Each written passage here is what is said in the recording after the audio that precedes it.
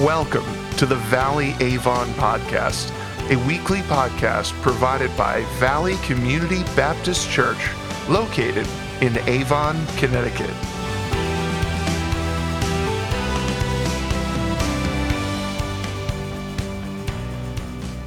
So what is the right speed to take when you're approaching a relationship?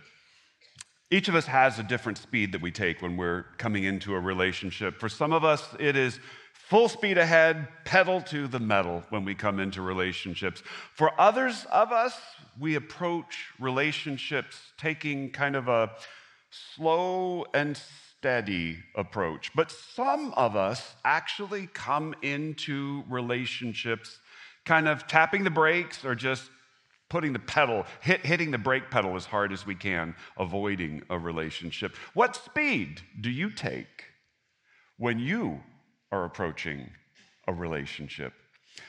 I have been told that I take a rather fast approach when it comes to relationships. My wife shared a video with me recently that was trying to translate the thoughts that introverts and extroverts are thinking toward the end of the day, toward the end of a week. And there was a bit of the video that translated what an extrovert is saying, what they're actually thinking is, I need to see people. I must get out of here. I must connect with another human being. And the introvert, by contrast, is thinking something along the lines of, I have exhausted my word count for the day. Please leave me alone. And in the video, there was a scene where the introvert actually said about the extrovert that if they go in public, they're going to meet someone, start a conversation, make a best friend, and in 30 minutes be planning a family vacation together. And my wife pointed this part of the video out to me, implying that that was me. And I suppose, in a sense, it is, because when it comes to relationships, I am kind of a pedal to the metal kind of guy. But at the same time, we all recognize that relationships come with some inherent risks to them. It is risky to start a conversation. It is risky to build a friendship. It's risky to date. It's risky to get into a marriage. It's risky to have children. It is very risky to try to bring reconciliation when a relationship has been broken. And we all recognize that in relationships, there are some risks. And those risks with time make us want to tap the brakes, if not hit the brakes hard. So even though there are risks in relationship, we come to today a second skill that is required for relationships. And that skill is take the initiative. Take the initiative, because at some point, if we're going to have relationships, at some point we have to let our foot off the brake at least a little bit. And it's interesting because the Bible tells us that we are to take the initiative when it comes to relationships. Now, to see what I mean, we're going to look deeply today at an episode from the life of Jesus. Now, the truth of the matter is, I could have looked at this topic by treating a theme of hospitality that is found throughout the pages of the Bible. But I realized if we looked at this topic that way, you might walk away from here today with a few helpful things that you're thinking you should do. But instead, what I want you to see is that the idea of relationships and the skill of taking the initiative is actually built deeply into the gospel. And so we're going to look at the gospel today. We are going to look deeply at who Jesus is. And we're going to look at what Jesus does and see something about what he wants from us. As we begin looking deeply at this episode from the life of Jesus today, we recognize that Jesus ate with sinners, and we find Jesus eating with sinners in Matthew chapter 9, verses 9 and 10, and I'd like to remind you of those now. They read, as Jesus passed on from there, he saw a man called Matthew sitting at the tax booth, and he said to him, "Follow me." And he, that is Matthew, rose and followed him, Jesus. And as Jesus reclined at the table in the house, behold, many tax collectors and sinners came and were reclining with Jesus and his disciples. And so this passage begins with Jesus calling Matthew to be Jesus' disciple. This happened in all likelihood in the city or the town of Capernaum, which was Jesus' adopted home base of operations for his ministry. And Jesus is speaking to one who is referred to as Matthew. And it's interesting because that is in all likelihood, almost certainly the same person that in other places in the Gospels is referred to as Levi. He probably had multiple names, Levi and Matthew. And the text says that Jesus went to Matthew's tax collecting booth, meaning that Matthew was a tax collector. Now, there's some debate among scholars as to what type of tax collector Matthew probably was. In the city of Capernaum, there was a major east-west trade route, and so he may have had a toll booth and collected tolls on that road. It's also possible, because Capernaum had a port, that Matthew's tax collecting booth was set up at the port and that he was collecting customs duties on trade that was coming into the region. And in either of these cases, it is fundamentally important to understand that the taxes that Matthew was collecting ultimately fed the Roman Empire, which was an occupying power occupying Galilee at this point in time, which made Matthew a collaborator with the empire. Not only that, but to be a tax collector meant inherently that Matthew was corrupt. Because you see, in order to become a tax collector, you had to pay a franchise fee to the government ahead of time. And then as you collected the taxes due to the government, you would recoup that franchise fee and make any profit that you could by collecting excessive taxes. Taxes more than what were due the government. And so Matthew was inherently corrupt, a collaborator and corrupt, and consequently despised by his own people. So it is shocking then that in Matthew chapter 9, Jesus, a respected teacher and rabbi, went to the tax collecting booth of Matthew and said, I want you to come and follow me. And it's surprising that Matthew's instant response was to get up and go and immediately leave his old life behind and follow Jesus. Then immediately after that, we read that Jesus was at a feast with other such people. Now, the text is not 100% clear on the timeline, but it implies that possibly even later that day, after Matthew chose to follow Jesus, that there was a dinner given. And it is implied but not stated that that meal would have been at Matthew's own house. But it seems that Jesus went to a feast at Matthew's house. And we know that it was a feast because of the way that the meal was prepared and served. The text says that Jesus reclined at the table. And in all likelihood, that means that they were following the custom of there being couches or benches surrounding a table. And Jesus would have been reclining with his head toward the table and his feet away from the table. And this was a custom at a feast, meaning Matthew has thrown a feast. And that feast reminds us that Matthew is overjoyed at the way that Jesus has changed his life already. And this feast is being given to celebrate the joy of Matthew's new life. But there's Jesus sitting at the table with Matthew's friends. And because Matthew had been ostracized from his society, the only people who were his friends were other tax collectors and profound sinners like him. And Jesus was at the table eating with them. And this brings us to our first takeaway, which is that we're to go where people are.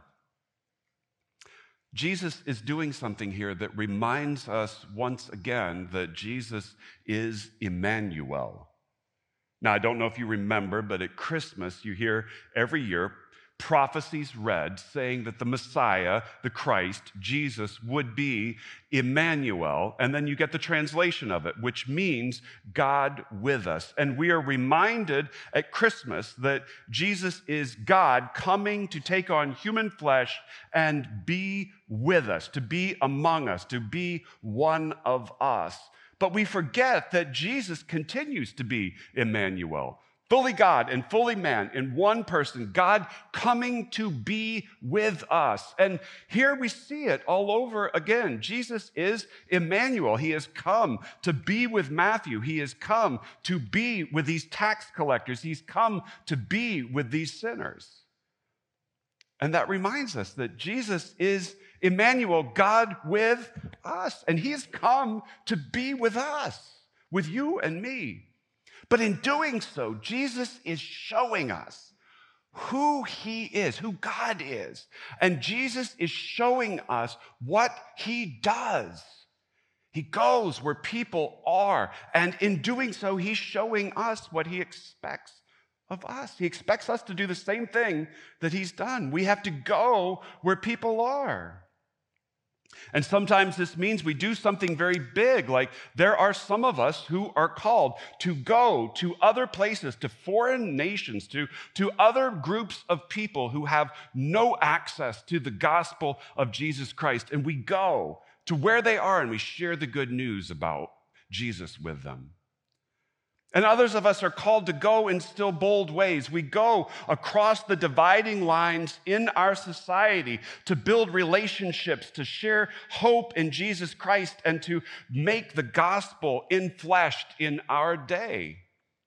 Some of us go where people are in big and bold ways, but we all go where people are. And sometimes we go where people are in slightly smaller kinds of ways.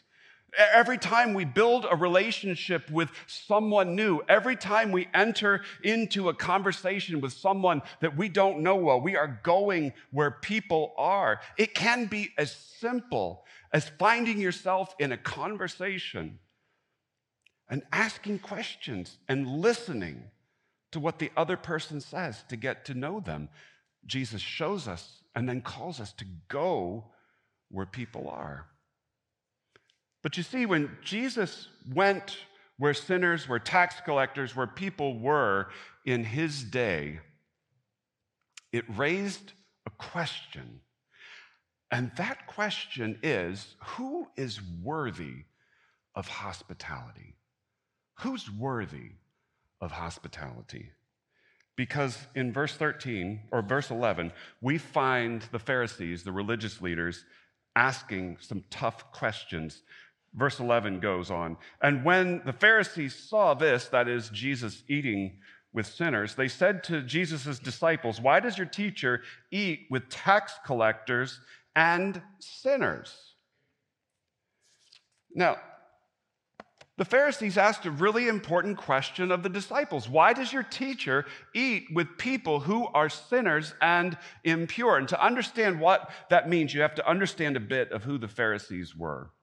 The Pharisees, you see, were a group of people, of scholars who studied the law very closely. In addition to studying the law closely, they studied the traditions about how the law was to be interpreted and applied. And then they interpreted and applied that law very strictly in their lives. And that meant that they looked around the people who did not do that, who didn't know the law on that level or apply it on that strict level, and they separated themselves from those people. Now, that meant that they separated themselves, first of all, from just about everyone in that society, because the regular people of the land did not understand the law or apply it on the same level that the Pharisees did. So they separated themselves from almost everybody and called them sinners. But it seems here that Jesus has gone a step beyond, a step further.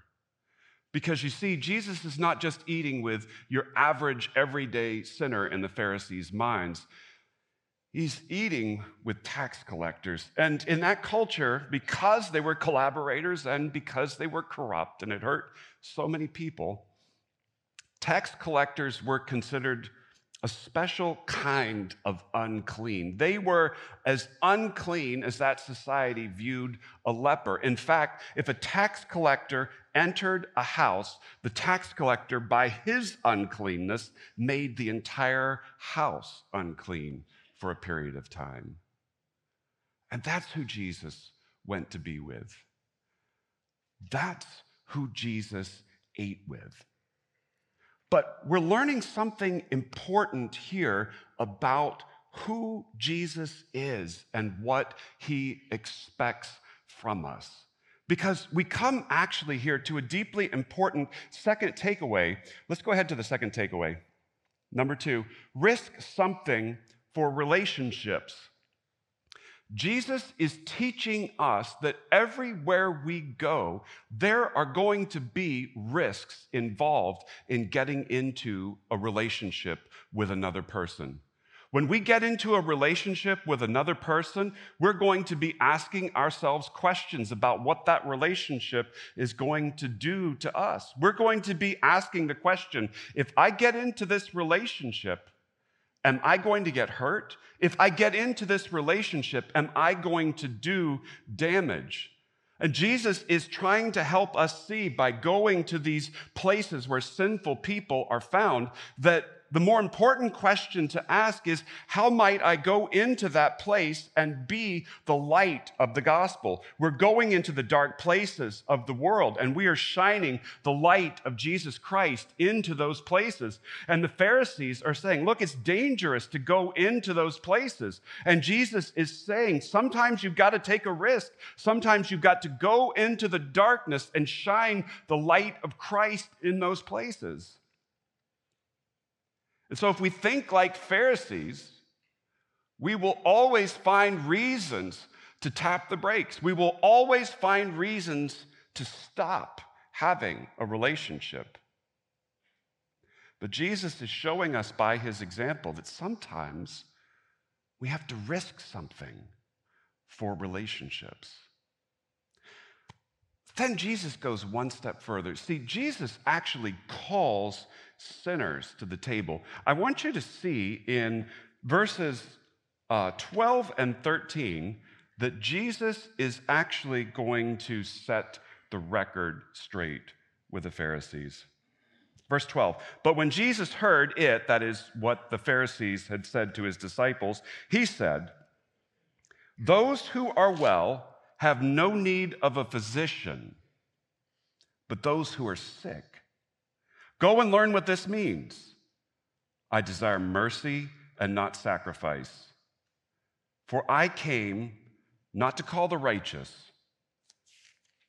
but sinners. It's a profound teaching here. And in this teaching, Jesus is telling us that he is the great physician. See, Jesus, in response to this question from the Pharisees about why he would eat with sinners and tax collectors, he tells a proverb, if you will. It's a proverb about a doctor, a physician. And Jesus is comparing himself to being like a doctor or a physician, one who brings spiritual healing. And Jesus says, who is it who needs a doctor? Who is it who needs a spiritual physician? He says, well, definitely the person who is sick not only needs a spiritual doctor, a spiritually sick person needs a spiritual physician, but that spiritually sick person tends to know that they need that physician. And Jesus has said, I am that great physician. I have come to be with the spiritually sick. I have come to be with the sinners. That's what I've come to do. But then Jesus challenges the Pharisees' own understanding of themselves. Because he's already said, well, you know, a person who is well doesn't understand their need for a physician. You see, the Pharisees thought they were spiritually well. Jesus goes on to say that the Son of Man came to call sinners. The Son of Man didn't come to call the righteous. And the Pharisees think that they're righteous. So the Pharisees think to themselves, they think that they are well, and they think that they are righteous. But that's where they've gotten everything terribly wrong. And there's irony built deeply into this passage. Because Jesus knows that the Pharisees are not well. They're spiritually sick, and they are not righteous. They're sinners. In fact, in Romans chapter 3, we read, as it is written, none is righteous. No, not one. No one understands. No one seeks for God. All have turned aside. Together they have become worthless. No one does good, not even one. The Pharisees are spiritually sick and sinners, and they don't even understand it. Consequently, because they don't understand their own need, they missed what it is that is being offered to them in Jesus. In Romans chapter 5, we learn a little bit more about what's being offered to them. For as by the one man's disobedience the many were made sinners, so by the one man's obedience the many will be made righteous. God is offering the Pharisees the very thing that they long for, the righteousness of God, but they can only get it by faith in Jesus. They can only get it by faith in Jesus. And so the Pharisees are completely deceived about who they are and wrong about what Jesus offers them. And so Jesus rebukes them pretty solidly. He says to them, go and learn what this means. That's teacher for saying, I'm the teacher, you've taken the test, and you have failed. Go and do your homework now. Go and learn what it is that you were supposed to have learned. And in this case, he's saying, go and learn what the Old Testament says, what the scriptures say. Jesus says, remember in the Old Testament where it says, I desire mercy and not sacrifice? Well, he's quoting from Hosea chapter 6, verse 6, where God says through the prophet, for I desire steadfast love and not sacrifice, the knowledge of God rather than burnt offerings. Now, when Jesus quotes Hosea chapter 6, when he quotes just verse 6, he's really implying, remember that whole chapter? And what happens in that chapter in the Old Testament? Well, God is speaking through the prophet Hosea, and he's saying about his people, my people, whom I love, are fickle, and they walk away from me quickly. And through the prophet Hosea, God says, my people, they lean on ritual. They do these rituals, and they think that they've done what I want. But God says, what I really want is something else. In the New Testament, as Jesus quotes it, he says, what does God really want? He wants mercy, not ritual. In the Old Testament, the word that is used in that passage is the word chesed, which is translated most often steadfast love. And this is the fundamental character of who God is. Repeatedly in the Old Testament, God says about himself, who am I? I am the Lord. I am a God, merciful and gracious, abounding in chesed, abounding in steadfast love. That's who I am. And so Jesus says to these Pharisees, you don't understand who God is. You don't know who God is. You don't know the Bible. You don't know who God is. Here's what you do. Go and study the Bible. And when you have studied the Bible, maybe someday you will understand who God is. And when you understand who God is, you'll know who I am. And when you know who I am, you'll understand that's why. That's why I went where sinners are. And we find a very important takeaway, our third of three takeaways here, and that is offer a relationship with yourself and with Jesus. You see, Jesus has taken the initiative toward us. And that's fundamentally important for us to understand today. Jesus is God who set aside the privileges of heaven, the comfort of heaven, to come to earth. He took the initiative toward us. Jesus is the Son of God who took on human flesh, fully God and fully man, to come to us. He took the initiative toward us. Jesus is the one who lived in our midst, who showed us up close, who came to us and taught us what God's love looks like, who showed us what God's love looks like. He took the initiative toward us. Jesus is the one who took the full weight of our human sin on his own shoulders and paid the price for that sin. He took the initiative. Jesus rose again from the dead, victorious over sin and death and evil. And now Jesus offers us forgiveness and new life and adoption as sons and daughters of God and eternal life. Jesus is taking the initiative toward us. And Jesus in our lives is constantly taking the initiative toward us. He is coming to us. He is speaking to us. He is calling us to himself. And if we will receive him, he is adopting us and he is giving us his Spirit and he is giving us new life and shaping us into the image of God. Jesus is constantly taking the initiative toward us, and he always will. The Bible says that Jesus is the one who will one day return to this world. He will set this world right and resurrect his followers to spend eternity with him. Jesus is the one taking the initiative toward us.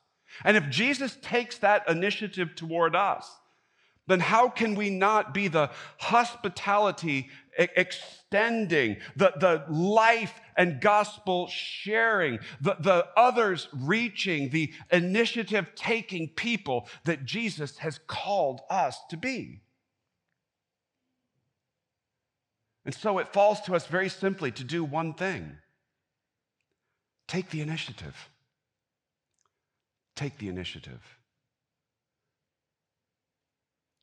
Taking the initiative begins by saying yes to Jesus, who has already taken the initiative toward you. Jesus is taking the initiative toward you today.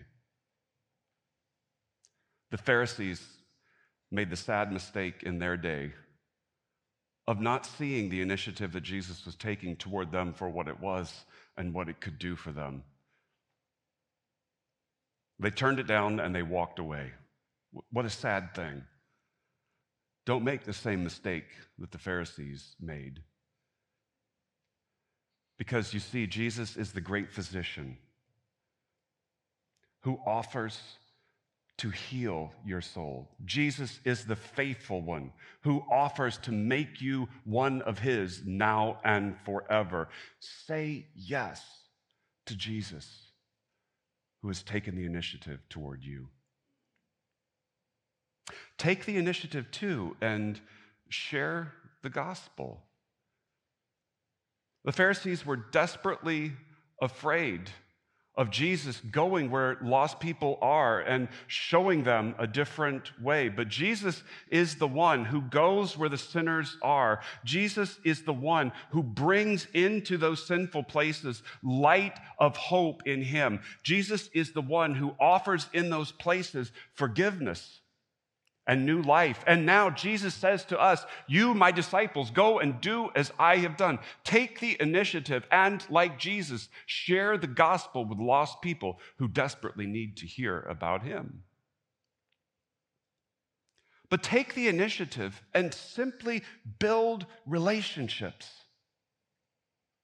Now, what does it look like to take the initiative and build relationships? It can look like reaching out to someone that you need to get to know. It may look as simple as pick up the phone and call someone and have a conversation that you've needed to have. It may be as simple as when you're in small talk with someone, listen to what they're actually saying and seek to get to know them. It may involve taking the initiative to start plans that no one else is going to start. You start the plans. It may look like saying to someone who desperately needs to hear it, I love you.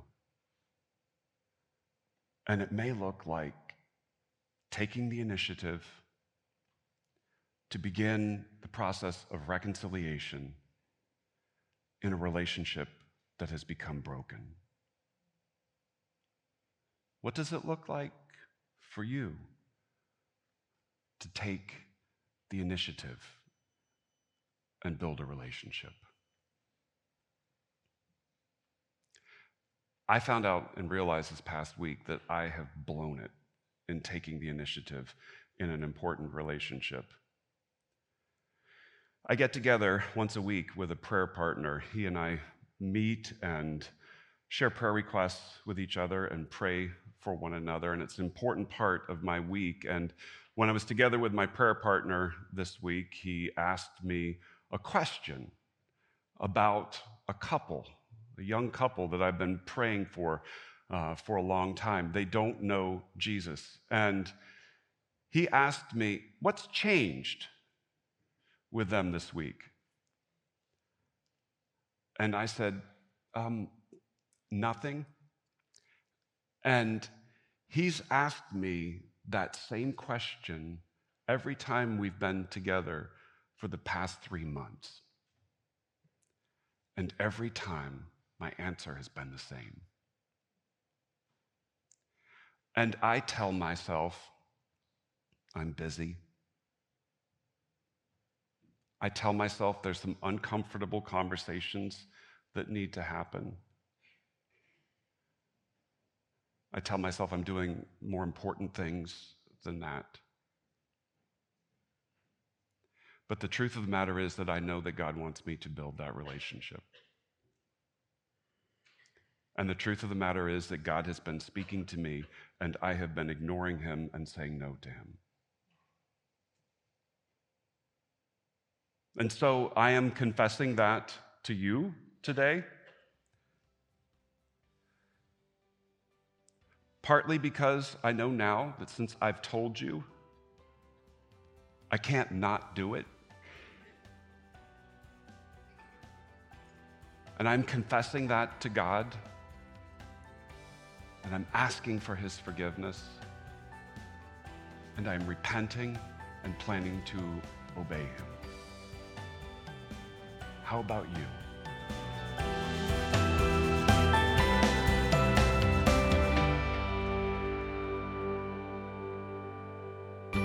Thank you for joining us for this week's episode of the Valley Avon Podcast. If you would like to hear more, you can subscribe for free on any platform you use. If you would like to visit us in person or would like to submit a prayer request, you can visit us on the web at avon.valleycommunity.cc. From all of us here at Valley Community Baptist Church, thank you for coming and have a blessed week.